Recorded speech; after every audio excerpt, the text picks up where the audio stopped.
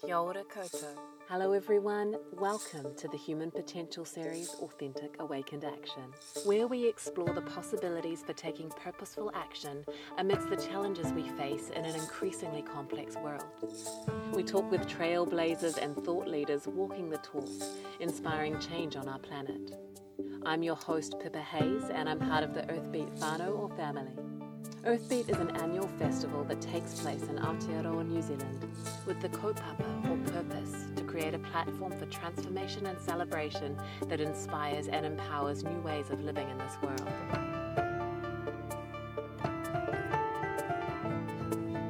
Sometimes called a midwife of the psyche, Toko-pa Turner is a Canadian teacher, international speaker, dream worker, and author of the award-winning book Belonging, Remembering Ourselves Home.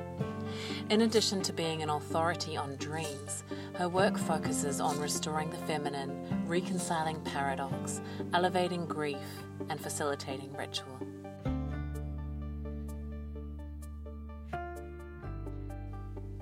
To begin our session, I'm going to share a short karakia, or traditional prayer from the Māori, the Indigenous people of Aotearoa, New Zealand, to bring us together and give intention to our kōrero or talk today.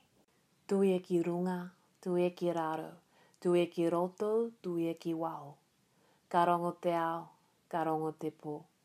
Homie, huie, tae ki e. Unite above, unite below, unite without, unite within. Listen to the night, listen to the world. Now we come together as one. Earthbeat is an organisation that believes in the importance of human connection to place. So with these words, we want to honour the land of Aotearoa that Earthbeat was born on, Te Reo Māori, the language that evolved with this land and its Indigenous people, and extend this honouring out to all parts of this earth that endlessly support our human existence and the caretakers or guardians of all those places. Thank you so much for joining us today, Toko-pa. It's a real honour to have you here. Oh, my pleasure. So, firstly, I'd love to learn a little bit more about you and your story and how the thread of belonging has woven through your own life, and what the grounds were that created the relevance of belonging in your work today. Yeah. Well, I mean, I think I had a somewhat unusual upbringing in that, and I tell quite a bit of my personal story in my book, Belonging. But the short Coles Notes version of it is that I left home when I was very young. I was 14 years old, and I ended up living in the foster care system here in Canada. And really, that point of transition was the end of my having any semblance of a family or guardianship. And though I didn't really know it at the time because it was an initiatory period that lasted many years, this was the event that turned me towards my dreams, towards my inner guidance, and would be the beginning of a lifelong apprenticeship to the inner life. So even though it was quite a tragic time in my life when I essentially became an orphan, though my parents were still alive in the world, but they had exiled me from the family. And so all of the steps that followed as a result, the normal sort of initiations that we go through as young people, whether that's, graduating high school or getting an education or, getting proper health care or learning how to drive, all of those things didn't happen for me. And instead, I ended up working full-time to support myself at the age of 16 and have been independent ever since. And so you can imagine perhaps that my whole life was really characterized by this feeling of being an outsider, not just in my family home, but culturally speaking as well, because I would watch all of the people who were my age continue to go through those initiations and often felt as if I was being left behind while everybody else got onto a boat going in the same direction. And so this was a wound for me, a profound wound. And over the course of my life, this wound unconsciously drove me towards certain ambitions that were, I say unconscious because they drove me into certain relationships, certain groups, certain goals that I thought if I could reach those things that I would finally have that sense of belonging that I was so deeply longing for. And it really wasn't until about 7 or 8 years ago that I decided to turn towards that wound, towards those painful questions like, where are my people? Where am I necessary in the world? Where do I belong? To turn towards those questions and really take an inventory of not only my past and how it had shaped me, but in present time, how it was continuing to shape me. And so that was sort of the beginning of my journey, was my own personal decision to turn towards my unbelonging, and to ask, what were the origins of my estrangement, of my exile, and what really is belonging, and is it something that I could ever achieve or create in my life? And so that began what would be about a 5-year journey in writing this book on belonging, where I started to realize that this personal quandary that I had for my own life was actually not mine alone. And that as I began to speak to people around me, I started to realize that everyone I came into contact with had some degree of this wound of feeling like an outsider, of feeling exiled, of not belonging, and of longing for something that always felt out of reach. And so now my question became a much bigger question of sort of cultural proportions and ancestral proportions, asking, how really did we become so alienated as a modern culture? I'm speaking in the overarching sense. Obviously, we have many different cultures within this mega culture, but in the mega culture and the over culture, there is this profound wound that characterizes so much of our lives. And so that was really the basis of entering into the writing of the book, because as I started to hold these questions for myself and for the larger culture, I started to receive very powerful teachings through my dreams, especially, that were showing me that belonging wasn't actually a place outside of myself, outside of ourselves, that we, most of us continually search for that place in vain for a whole lifetime, actually. But that belonging was really a skill. Belonging is a set of competencies that we in modern times have lost or forgotten. Thank you for that beautiful entry and description of your work.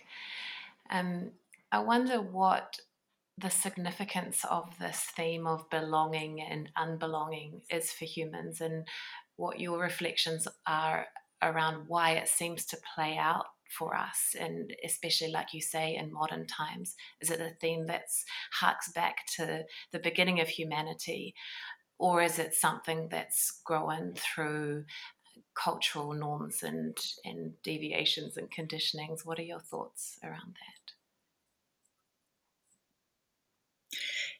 Yeah, I would say it is predominantly a modern phenomenon, because when we look back to those indigenous cultures that are still intact, few as they may be and far between, that a sense of belonging is woven into everyday life for many of those cultures.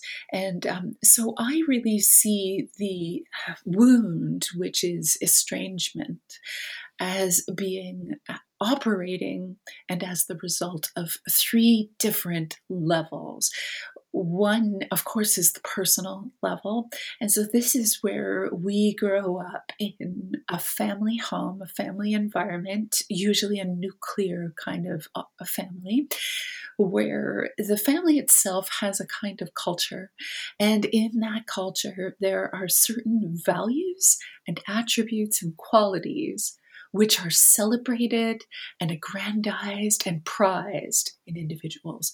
Whereas there is this whole other set of qualities which are devalued, mocked, or maybe worst of all, just unacknowledged. And so this begins, I think, the first estrangement is at the personal level, where we learn that if we want to maintain a place in belonging, which is our family, that it is best if we try to mold ourselves around those celebrated qualities.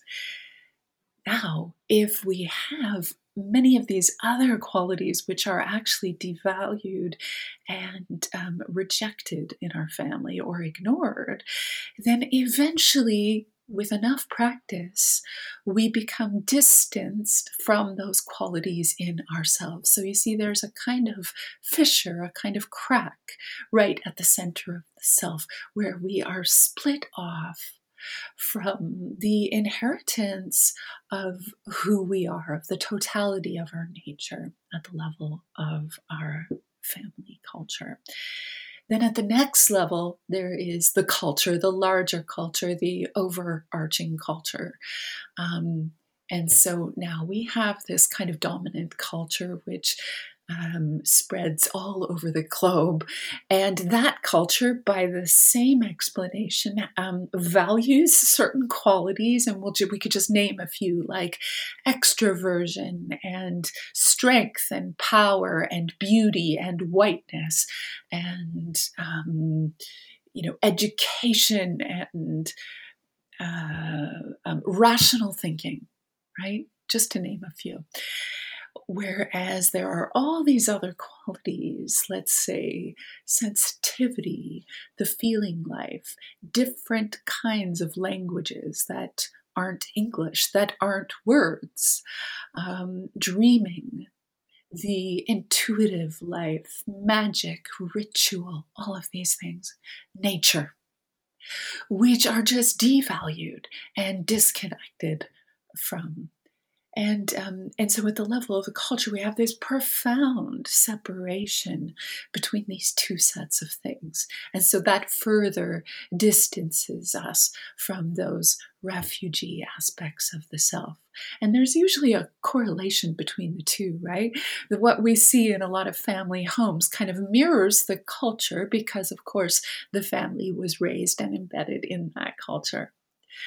And then, of course, the third level is the ancestral level.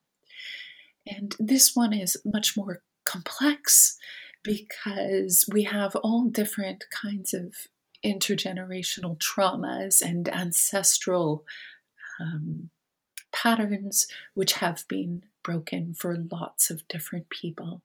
And of course, in New Zealand, that's a profound issue for the Indigenous folks of that land of origin. But the same is true here in Canada with our Indigenous and First Nations folks. And so it is true all over the world. So even Europeans, can trace back their own ancestry by several generations and will find a moment where their people's people were separated from their land of origin, from their native ways and practices and languages and land. And so there is this huge problem of displacement that I don't think any of us have even really begun to reckon with at the level that we need to reckon. So I really think that the feeling of, excuse me, I really think that the feeling of not belonging that so many of us carry doesn't really begin with the self, but begins in these ancestral wounds that have yet to really be acknowledged and addressed, That's so healed. interesting. I can really identify on all of those three layers of unbelonging in myself and see that in all the other humans in my life as well. Um, what I think is another interesting slant to that is often those later two levels are not acknowledged, and it's all put on the self, and we almost pathologize unbelonging as an illness or a sickness. Is it, depression or anxiety? But I really resonate with what you're saying and agree that there's something bigger going on, something more at play that we often don't see or speak to. And I know for my own journey, starting to look beyond the first level and to the other two has been an incredibly deep and challenging and confronting journey, but one of the most rewarding in terms of my own healing and growth, and has led me to a sense of feeling more belonging when I've looked at those other two levels. And I wonder, because it's not an easy journey, especially in a dominant culture that does put a lot of attention on the pathology or the illness of the disconnection of self. I wonder if you have any thoughts on how we might be able to move to making or incorporating the other two levels in our everyday life, because it's not a journey for the faint of heart, especially if you're doing it on your own. Well, for me, the central practice of belonging is dream work. And this has really been the devotion of my lifetime. And even though I have been doing it for many decades, it was only when I started to make this exploration into the dimensionality of belonging that I realized that the work that I was doing with dreams was all about rebelonging myself to those exiled parts, whether those are the parts that are exiled in our culture or whether they are the ancestral displacements and diasporas and disconnections, or whether they are, and perhaps one of the most profound wounds that I think we have to contend with is our disconnection from the rest of nature. And so it is in my dreams that, and I think for most people, this is the place where the alienated self first appears.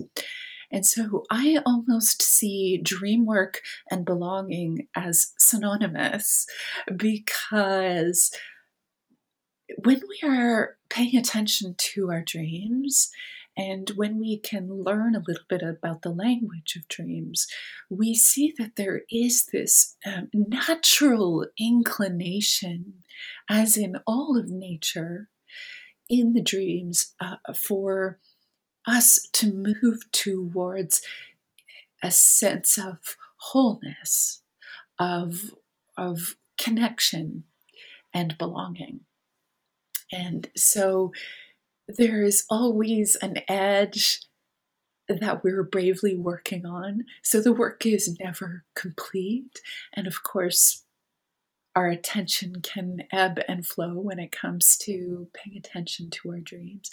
But I find this to be an incredibly powerful way of being able to see in our own lives where we can begin the work. It makes it tangible. So instead of being a kind of indistinct mass of how do I begin this work, every night we are given an image or a series of images, a set of symbols to live into relationship with. And then we see the fruits of that labor in the next dream and the next dream. So, so this for me is my central practice. Though in my book Belonging, I outline what I think are about 15 different competencies for practicing at belonging that diversify out of just doing dream work. But that's one of the gateways that each of us has, a kind of private gateway back into kinship with mystery, with oneness. And touching back on dreams, which is obviously very central to your work and process in life, it's a topic we don't necessarily learn about in school, something I was certainly never taught. For those who aren't familiar with tapping into the power of our dreams, what is the function of our dreams in our lives, firstly on a functional biological level, and then beyond this as well? What can we learn, or how can we tap into the lessons that our dreams are here to offer us? Right. Well, that's a big topic of conversation, and so I teach a number of courses where I go into depth about that question. The question is bigger than even we realize.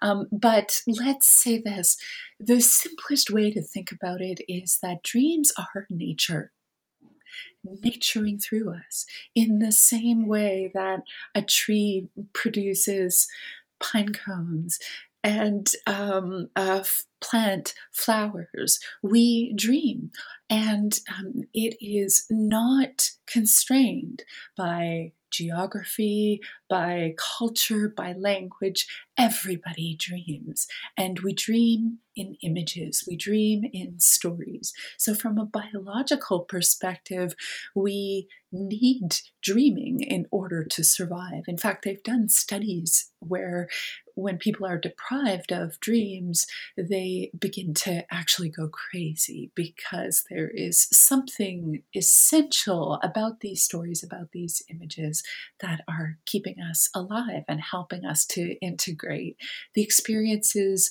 we are having in day-to-day life, but also the ones that haven't happened yet, and also teachings that come through the appendix of our entire species that are eternal and but are transmitted through our dreams.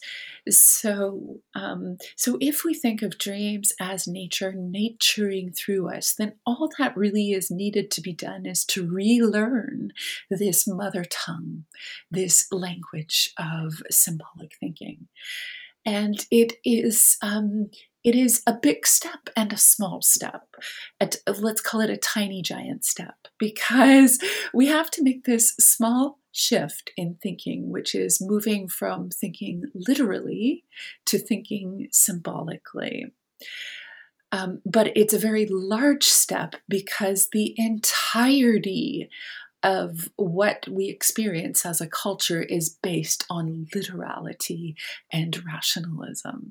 So, in that way, it's a kind of rewiring of our entire thinking to, first of all, value dreams as having anything to offer, and second of all, to then begin to think in images and learn how to pursue and follow those images like patterns, which the image that I really love is that of an acorn, that an acorn has this blueprint contained within it, which eventually will become the oak tree, but the entirety of the oak tree is contained within that acorn.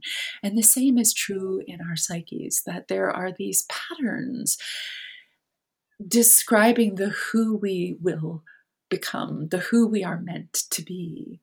And we have to learn how to follow those patterns to not only come into alignment with our true nature, but with the larger ecosystem in which our nature is embedded.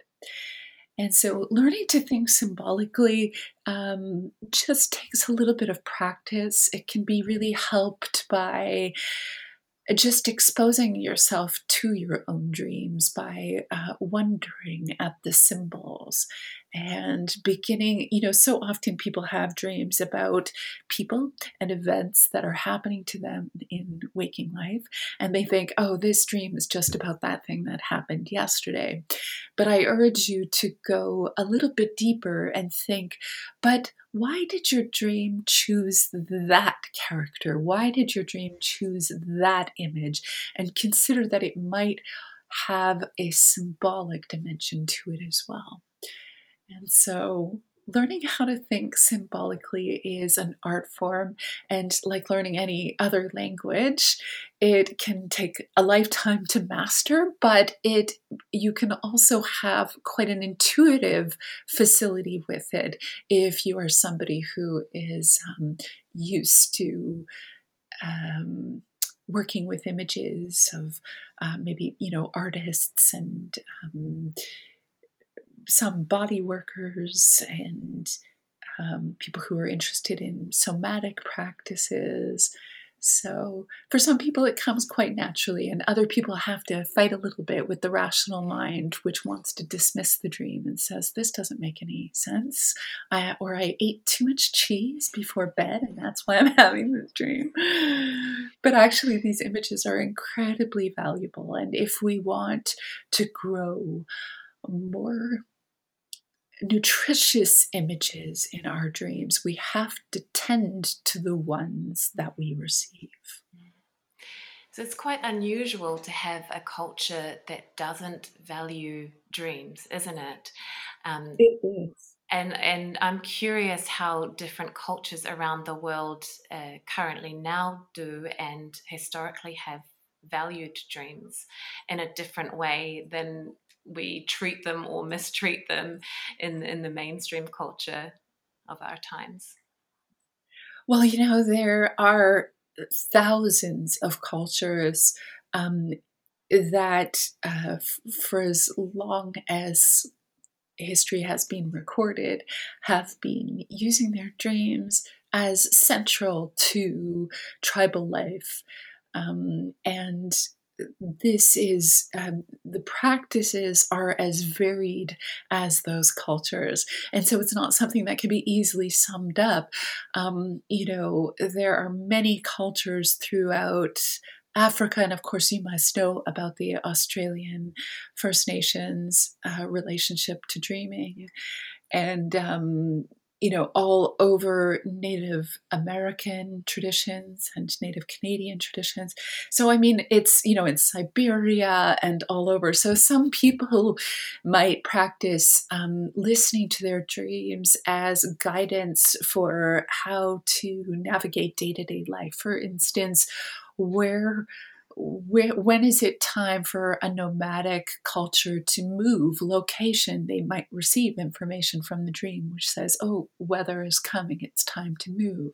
Or they might receive information about where to find edible berries, or what a role for a newborn baby should be within the family culture, or where the buffalo might be migrating at this time of year. So there is no end to the kinds of information, some of which is incredibly practical and some of which is quite mystical, that we can receive through our dreams. And there are some people who have dedicated their lives to studying Indigenous cultures' dreaming practices and written books about it. So it's exciting to dive into that topic. And you're right, we are quite unusual in that we don't value dreams. In fact, the only place you can find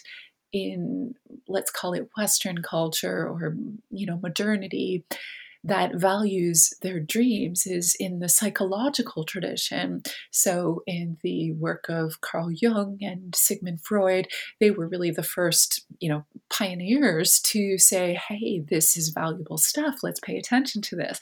But even the psychological tradition has huge limitations placed on it because it is essentially a rationalistic container that wants to analyze and interpret dreams. So even there, you might find some limitations to the more mystical textures of dreaming. I had a conversation the other day with some friends leading up to our conversation, and one of them said, I would love to have time to think about my dreams, but I've just got to get up in the morning and I've got to get to the office after sorting the kids out. And it was quite symbolic of, I thought, of this interface between our yearnings and maybe this innate sense to connect with something beyond ourselves, like our dreams, but having this container of Western culture holding us in a certain structure that maybe doesn't allow us to value these things. And I wonder if you have any advice for people that are feeling maybe a little bit stuck in those places and wanting to explore, but feeling quite limited by our systems and the way that they function in our lives. Yeah, totally. And that's a real thing. That is a real barrier to overcome. And as we were speaking about earlier, the denigration and devaluation of dreams is run so deep that even acknowledging that dreams have value is a huge hurdle for a lot of people. But even then, if you do get to the place where you recognize that your dreams are of value, how do you then begin to make a courtship of them, given the constraints that are placed on us by the demands of modern living? And the way that I see this is really about allegiance. That, where we choose to place our allegiances really ultimately is a choice. It may be a passive choice, but it's a choice nonetheless. And so if we are placing all of our allegiances in the external world and its demands on us, then that is a valid choice, and it is a choice that you are making. Being able to, elbow out some room for your spiritual practice, for me, is like, it's like breathing. Like, I would not be able to live in this world if I wasn't able to take time for myself, to pay attention to my dreams, to find that center from which to relate to the rest of the world. Just like it is incredibly valuable for me to spend time every day in communion with nature, it's not something I'm willing to give up. And so I choose it again and again and again. And sometimes my allegiances drift to the outside world, and then I start to feel numb, depressed, anxious, disconnected. And these are all telltale signs for me that it has gone too far, and that I need to find a way, whatever it takes, to pull back those allegiances and place at least some of them back where they belong. We've had a few of these conversations recently, and this podcast series is a lot about finding that balance between the internal work, spiritual life and existence, and then external action. And a lot of people have been voicing difficulty in finding that balance, and a sense of guilt or shame that arises with so many external crises and pressures, whether it's climate, environment, political, racial, gender equality, the list goes on. So it's been a real common theme of, how do we shift this? It's almost turning our way of thinking, our way of being in the world and interacting completely on its head to a way that's more aligned with nature and what seems to be the theme of Indigenous thinking.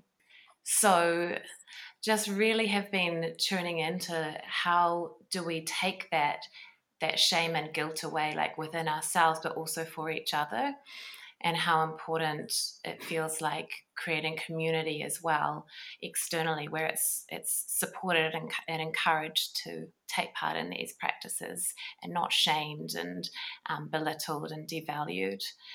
Um, I wonder if you have any reflections on this, how you see it playing out in your own life, how other people respond in this sense, and what they're voicing that they need, and how they're finding breakthroughs and movement in this place that we're all in and moving through together.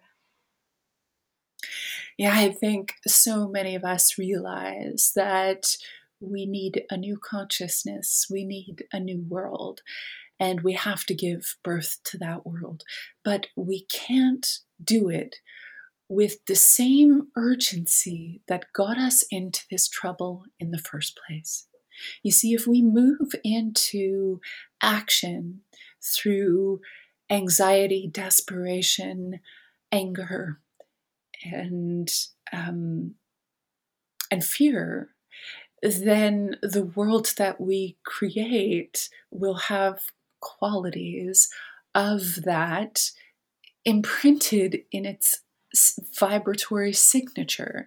So I truly believe that the first line of activism is at the level of the psyche. Because if we can't dethrone the inner tyrants that keep us from our purest expression, from our truest originality, from our most gorgeous visions for how the world can be, then we have no hope of being able to create or birth that world, even if it's just our little corner of it. Now, this isn't to say that we shouldn't also be taking physical action in the world and taking political positions and speaking out against injustice, because we need to do that as well. But we have to start at the level of the self first. And this is the only way that we're going to be able to draw on those origins, that place from which true originality sources, in order to make something new. And and when we are doing this work, instead of judging ourselves as being navel gazing or not taking enough action or being lazy or whatever, the invalidations go deep. You can just go on and on with that stuff. Instead of that, to remember that the work that we are doing at the level of the self is contributing to collective consciousness. It's contributing to the awakening of global consciousness, of Gaia consciousness. There's just no two ways about that. It's an as above, so below kind of situation, The two are infinitely connected. And as you begin to explore your dreams and pay attention to your spiritual life, you'll see this again and again. It's like an example would be this book that I've written. I entered into my personal problem of feeling that I don't belong. And I wrote this very difficult book out of that process. But then that book became a kind of wayfaring for so many others who had the same questions. And I never could have predicted that. In fact, I would have been surprised if it sold 100 copies. You can ask my husband. I really just had no idea that it would, reach global readers around the world. But I think we all have this power, to turn towards the personal, and that is what opens us up into the transpersonal. Thank you. I wanted to take the opportunity for a little share of a very interesting last 24 hours I've had. It's been very busy and active and filled with packing and traveling and unpacking and work and humans and screens. And last night I finally sat down to write some notes and some questions for our interview today. And not long after I began, I received news that a friend very dear to my heart had passed on. She'd been unwell for some time, but it was still a shock to hear of her passing, especially because she'd been in my thoughts and I'd meant to get in touch, but because the to-do list kept expanding. I'd sort of put it on the back burner. And the sense of the delicate nature of life and death engrossed me, and all I wanted to do was sit with this sense and let it move through me. But it was getting late, and I felt like I needed to prepare more and be ready for today, so that there was some kind of sensible conversation that could take place for this project that I'm involved with. And the tension pulled for a little bit, and then I had this beautiful realization of actually how perfect the timing was if I let it be.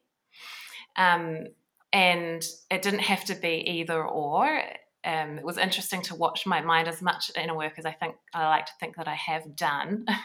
It was wanting to separate these two situations and, have the work project and then the personal experience separate.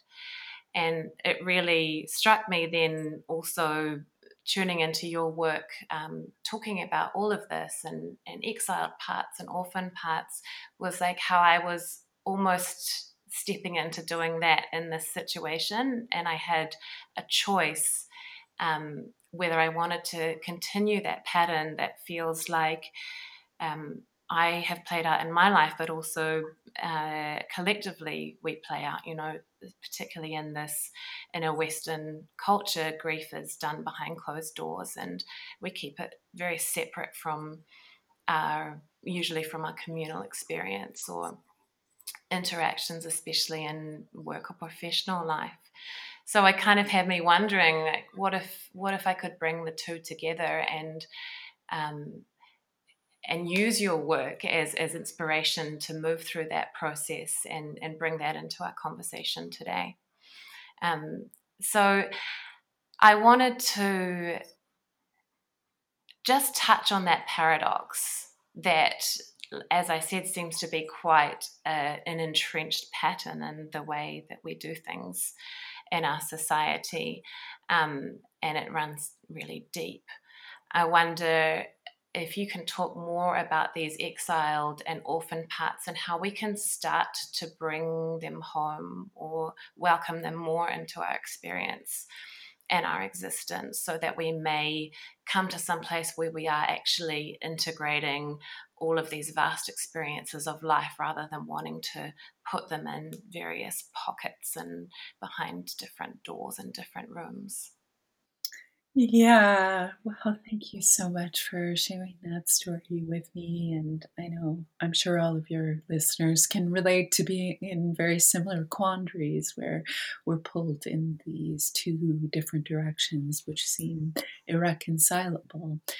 And yet, Rumi has this beautiful poem called The Guest House, where he talks about the self as a kind of guest house, and that every day there's a new arrival on the doorstep wanting to be let in. And our habit is to see grief or anger or sorrow or anxiety and try to keep them out and to shut the door in their face. But Rumi says they always have a gift for us. Even if, he says, a crowd of sorrows sweeps your house clean, it might be clearing the room for some new arrival, some new gift. Some new delight. Some new delight, thank you. And so I think this is the practice above all practices. And we do this a lot in dream work because it's the same. When you receive a difficult dream with imagery that is haunting or threatening or violent or repulsive or whatever it is, shameful, we want to get it as far away from us as possible and to push it away at a great distance. But those are the dreams you should really write down. Those are the ones you should pay attention to and turn towards with even some small measure of curiosity, because those are the dreams that have power contained within those images that may be freed up for some new delight, for some new creativity. And so I think we have a chance to practice this welcoming of the dark guests, of the difficult guests every single day. And I think we're in an auspicious time right now during this global pandemic where life is being altered as we know it. And there is this collapsing of outer and inner worlds. In a way, I think we have an opportunity here to see if we can live in simultaneity, if we can live with both the grief that is arising and the tasks that need to be done, if we can get our work done and meet our deadlines, but also pay attention to our dreams and listen to the intelligence of our feelings. And it's not easy work, and I think a lot of us have a lot of deep programming to unravel around the value of difficult or so-called negative emotions. And also the pressure to be presentational, to appear as if we belong, to appear as if we have it together. But actually, I think it's really time to be able to talk about our vulnerabilities and to be able to share them in certain trustworthy relationships, and to live more in accordance with the rhythms that are moving through our own bodies, because this is the rhythm of nature herself. And if we really want to live in relationship with nature, we have to start by listening to our bodies, listening to the communications of our feelings. I was thinking back to you talking about the 3 levels of, that we work with in terms of unbelonging. And for me, acknowledging grief has been a huge part of each of those 3 levels. And that actually led me into the intergenerational or the ancestral stuff. It's like, oh yeah, there's things sitting there that haven't been allowed to be felt in my own lineage. And I'm here, and I have the space, the capability, the privilege to be able to actually move these unprocessed feelings and undigested matter through my system and give them some opportunity to potentially heal or find some resolution or a rebelonging. You've talked in your work about your own movement into that collective or intergenerational trauma that's really helped you in your process. And I wondered if you would like to speak a little bit more to how that was relevant to your journey, and how you see that necessity perhaps begging itself to be acknowledged in the external world at the moment. Mm-hmm. Well, I am the granddaughter of Holocaust survivors, and everybody who survived, which were just really my grandparents and then my mother, who survived the war, had different ways of dealing with it. My grandmother was someone who could talk about the past. My grandfather never spoke of it. And my mother never acknowledged it as being affective in her life. And so, but I could see it obviously playing out in all of the wounds that each of them carried, but then also in my own life. And I saw that in my dreams first. I began to have dreams of the Holocaust, imagery of refugee camps, of a ruling class, of Nazis, of all of this stuff came up in my dreams, including visitations from my long deceased grandfather, who one day in a very powerful dream put his hand on my shoulder and he said, "I'm sorry for having given you my eyesight." And it was a real encounter. It wasn't a narrative dream, and I could feel that qualitative difference. It was a visitation, and I wondered for a long time, what did he mean by that? because it was very specifically eyesight. And my grandmother told me a story of one day when they were trying to leave Poland. They had to make a very long walk through a provincial border, and the whole walk was strewn with corpses. And my grandmother told me the story of how my grandfather covered her eyes as they walked so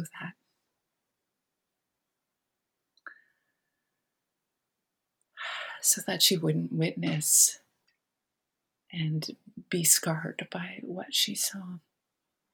And yet he had given me his eyesight somehow. And so there's something about that generational trauma that I inherited. And certainly I could see it, anytime I would read stories or see films about the Holocaust. The grief was too much to bear, like more than any other grief. It was a thing that, I just couldn't even begin to unpack the cruelty and suffering of my people. And so I knew in this process of writing about and asking about belonging that I needed to make a physical journey to the land of my ancestors and begin to trace my genealogy, which had been profoundly lost because everything was lost in the Holocaust. We had no names, no historical items. We had spent years building one of those family trees, and the entire Jewish branch of my family was empty. It was like we had my grandparents and we had their parents, or one set of their parents, and that was it. And so I worked for about a year with collaborating with various genealogical organizations who were there to preserve Jewish history.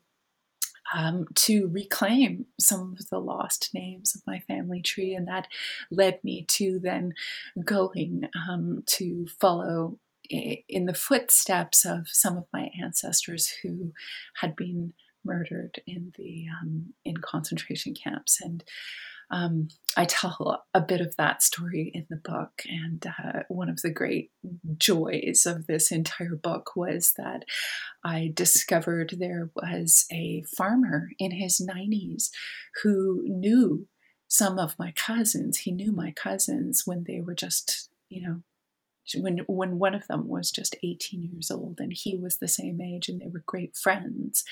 And they had been sent to work in concentration camps in the south of France. And then one day the Nazis came and they rounded them all up into the back of the truck and, sent them to the gas chambers. And he witnessed all of that, and he carried that grief of not being able to do anything or tell anyone or, receive any kind of justice. And of course, he never saw them again. But I got to meet him, however many decades later. And he and I just wept the whole time, because the ability to just share that memory with each other, that story, was so healing. And some amazing miracles happened after that. A monument was erected to commemorate my family who had died in that village. And I ended up finding a living relative from that branch of my family tree. So I think just being able to trace this and repopulate my family tree and learn some of those stories has given me more of a fabric of connection to the momentum of my ancestors and all that has fallen to my life to see and to share and to tell. With so many of us that are the product of migration, with that displacement that's inherent in that movement of globalization, do you think it's important that we do go back? Because I actually did the same, to be honest. That's an incredible story. Thank you for sharing that. I can feel the power almost walking with you on those ancestral lands of yours. I did something similar after my father passed. I felt a real sense of this disconnection and unbelonging, and wanted to know where he had come from and where his family had come from. And I only got back a few generations, maybe 3 or so, because a lot of the Irish records had been destroyed. But I did also go there and stood on the land as far back as I could go, which I think might have been 1820 or something. So it's not very far, but stood in the church that my great grandparents would have been married in, and felt a real sense, this is in Ireland, and felt a real sense of connection that I couldn't explain with that place, that I'd only ever felt here at home in New Zealand, nowhere else around the world. And it was this sense that my bones had been here before, they were made of this place. There was something that sort of ignited in me. And that was a real turning point for my own journey as well. Now, not a lot of people have the privilege to go back to their ancestral homelands and to connect with place in that way. So, yeah, again, I wonder if you feel that that's necessary, or if there are other ways to find those ancestral connections. Certainly, I think you're right. I think it is a very privileged ability to be able to travel often halfway around the world to go and visit a place where your ancestors walked. And ideally, if you could do that, I would say absolutely.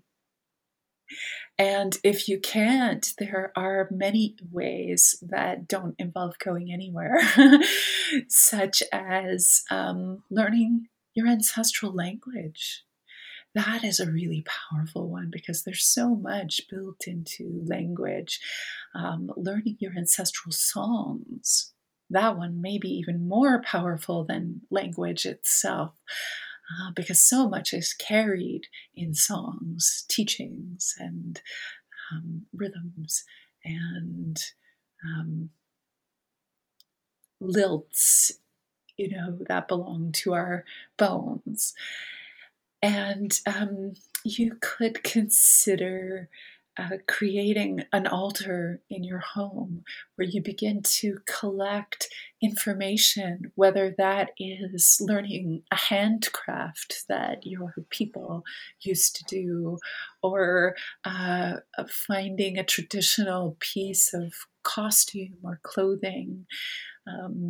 There are so many ways, I think, to connect with our ancestors, even if it's just learning about that historical period or that place and learning what it was like for those people. You could seek out films on the subject or read books about that, about the history. But I really love the somatic practices, whether that's learning the dances or the songs or the recipes or the language. All of these things really can be so powerful when we put them into our own bodies, that they bring about dreams and awarenesses and memories that we didn't even know we had. Those are some really beautiful, juicy ideas. Thank you. Now, there's just wondering how to phrase this question. Give me a moment. A lot of us that have come from these migratory ancestral lineages, we might find that we connect with a local culture, and that gives us some sense of belonging. I know for my own journey, connecting with Aotearoa's Māori culture has been a really important way for me to learn how to connect with the whenua, or the land, because these people lived in harmony with the land for hundreds of years and had and have incredible wisdom and knowledge about the rhythms and the patterns and the cycles of this place. But there's a tenuousness or a slight tension with what I guess could be called cultural appropriation, or stepping into cultures that are not your own.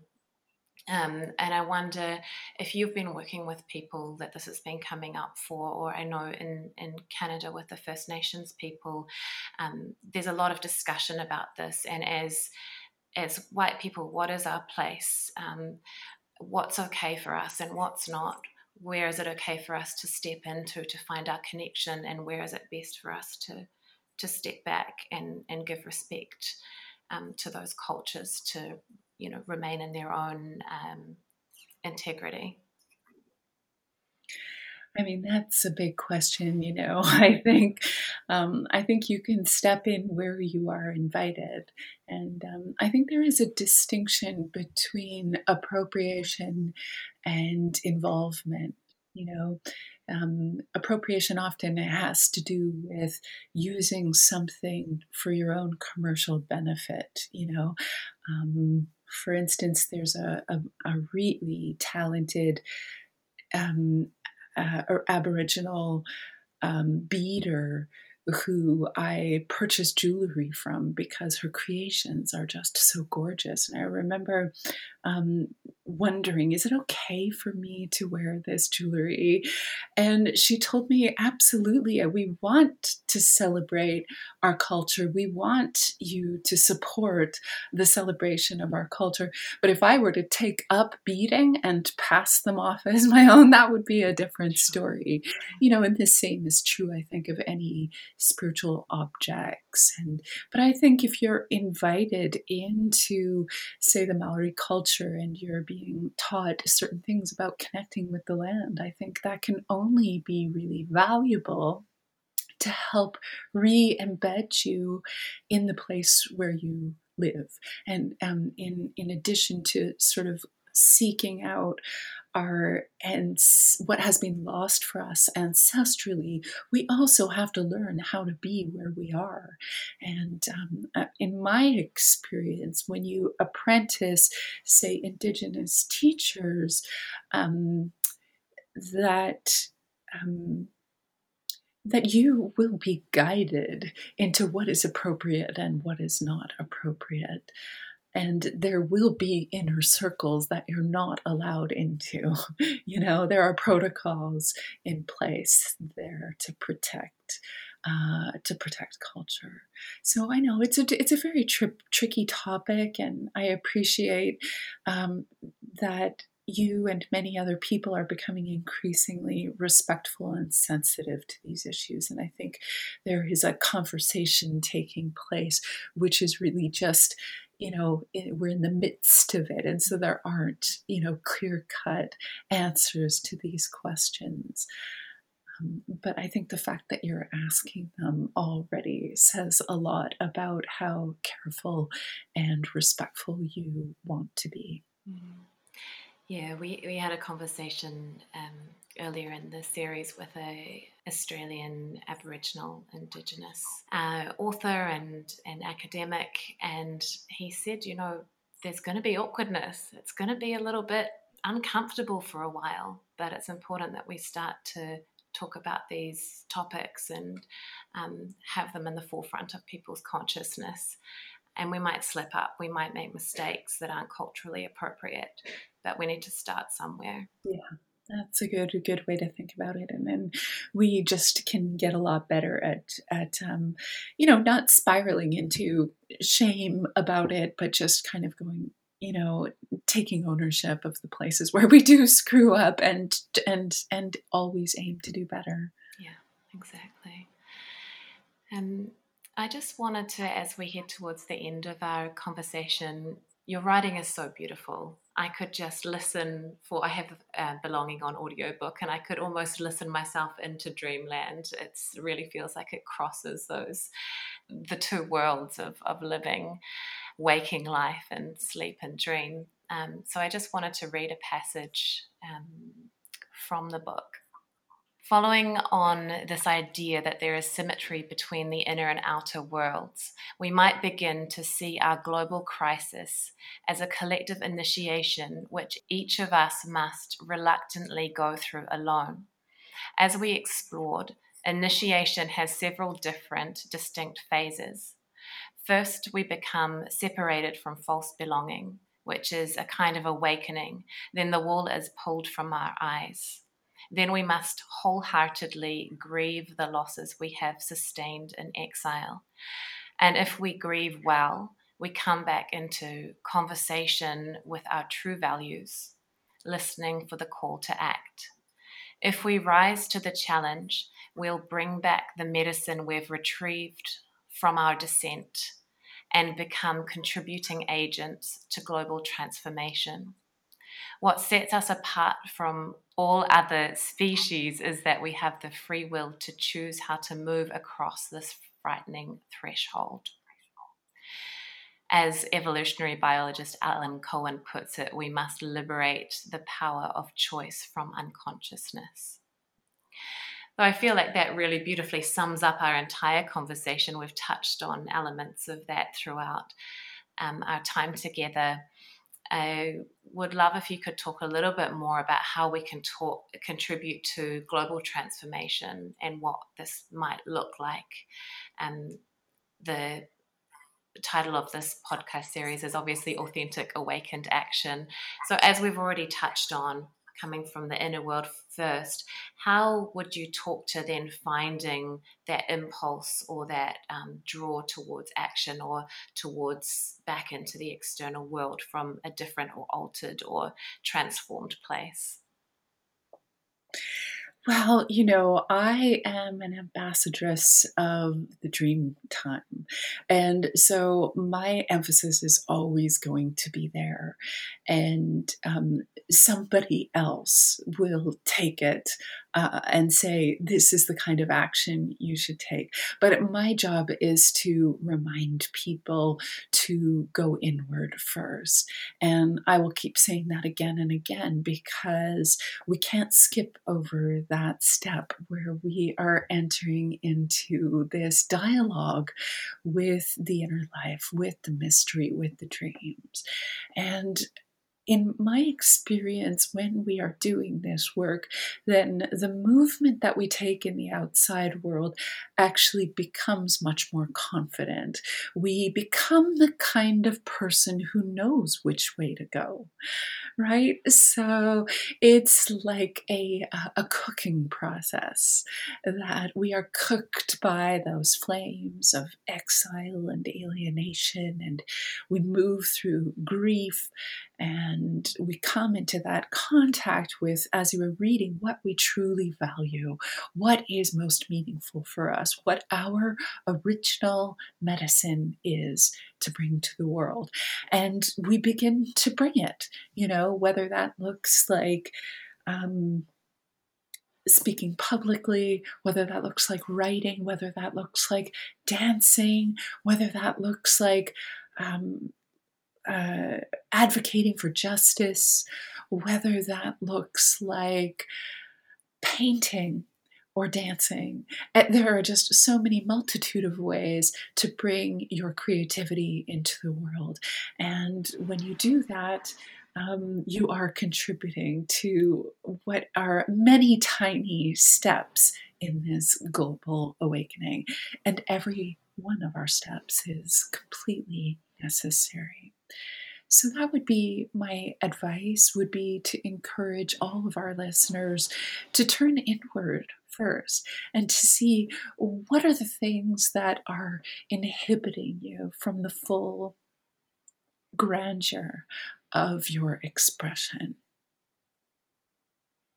And if you can dismantle those and then find the bravery to express yourself in whatever way is unique to you, then I think what we're doing is building this sort of invisible temple together, where we can all lay down our grief and our forgetting and really praise that which is being born. Beautiful. If people want to learn more about your work that you do and the dream school that you're part of providing to the world, where do they go? Yeah, so I have a website, which is Toko-pa.com, and it's just Toko-pa, which is a Maori name. I don't know if you knew that. My parents gave me a Maori name of all things. So Toko-pa.com. I mean, everything is really there. But you can also follow me on Instagram, where I post daily poetry and insights and things to inspire you, and usually tend to update when something's happening, like an event or a course. I have a course called Dream Drops, which anybody can take right away. They sign up for, and it drops teachings around dreams for 30 days into your inbox, and will take you deeper and deeper into relationship with your dreams. So if you're one of those people who's wanting to make that leap into a relationship with your dream life, you can sign up for Dream Drops, and that's on my website. So I'm also on Facebook, and yeah, just find me and stay connected. Beautiful, thank you. And I did mean to ask earlier about your name, actually. Do you want to give a little bit of the significance of Toko-pa? Well, Toko-pa in the Maori cosmology is the parent of the mist. So in the creation myth, the parent of the mist is the what do I want to say about that?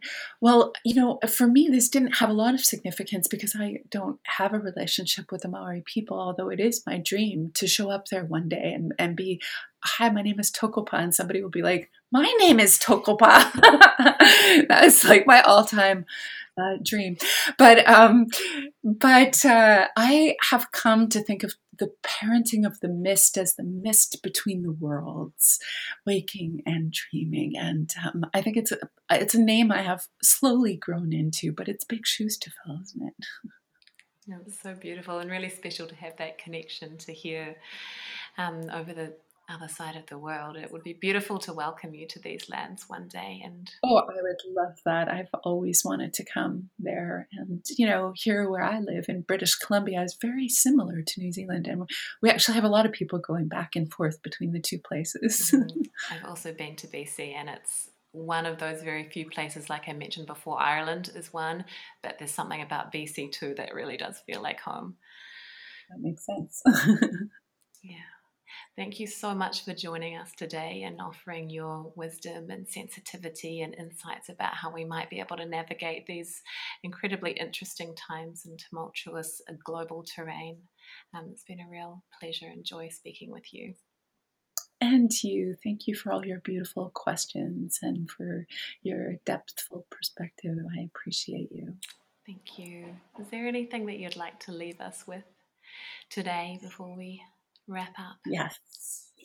Let me read you a little prayer from the front of Belonging. This is my very dog-eared copy. I have a lot of crazy sticky notes. And it's amazing, the original copy. We won't be able to see it on the podcast, but I'm really appreciating That's right. The love that it's been through. I forgot that we were podcasting. Okay, a little poem for our listeners. A prayer for the rebels and the misfits, the black sheep and the outsiders, for the refugees, the orphans, the scapegoats and the weirdos, for the uprooted, the abandoned, the shunned and invisible ones. May you recognize with increasing vividness that you know what you know. May you give up your allegiances to self-doubt, meekness, and hesitation. May you be willing to be unlikable, and in the process be utterly loved. May you be impervious to the wrongful projections of others, and may you deliver your disagreements with precision and grace. May you see, with the consummate clarity of nature moving through you, that your voice is not only necessary, but desperately needed to sing us out of this muddle. May you feel shored up, supported, entwined, and reassured as you offer yourself and your gifts to the world. May you know for certain that even as you stand by yourself, you are not alone.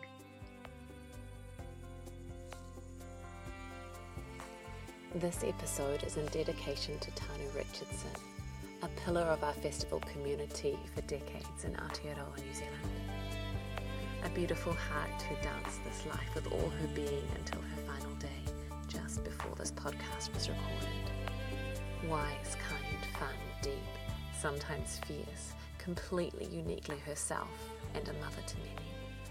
Mama T, thank you for the gift you were to us. Dance long, fly high, fly free. Thank you for your listening ears and beating hearts. For more info on the Human Potential series and the speakers we have lined up, visit earthbeatfestival.com. We appreciate your support, donations, reviews and feedback. Aroha nui, much love.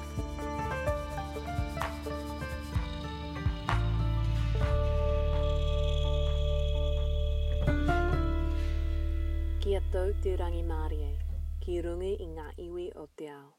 Let peace reign on all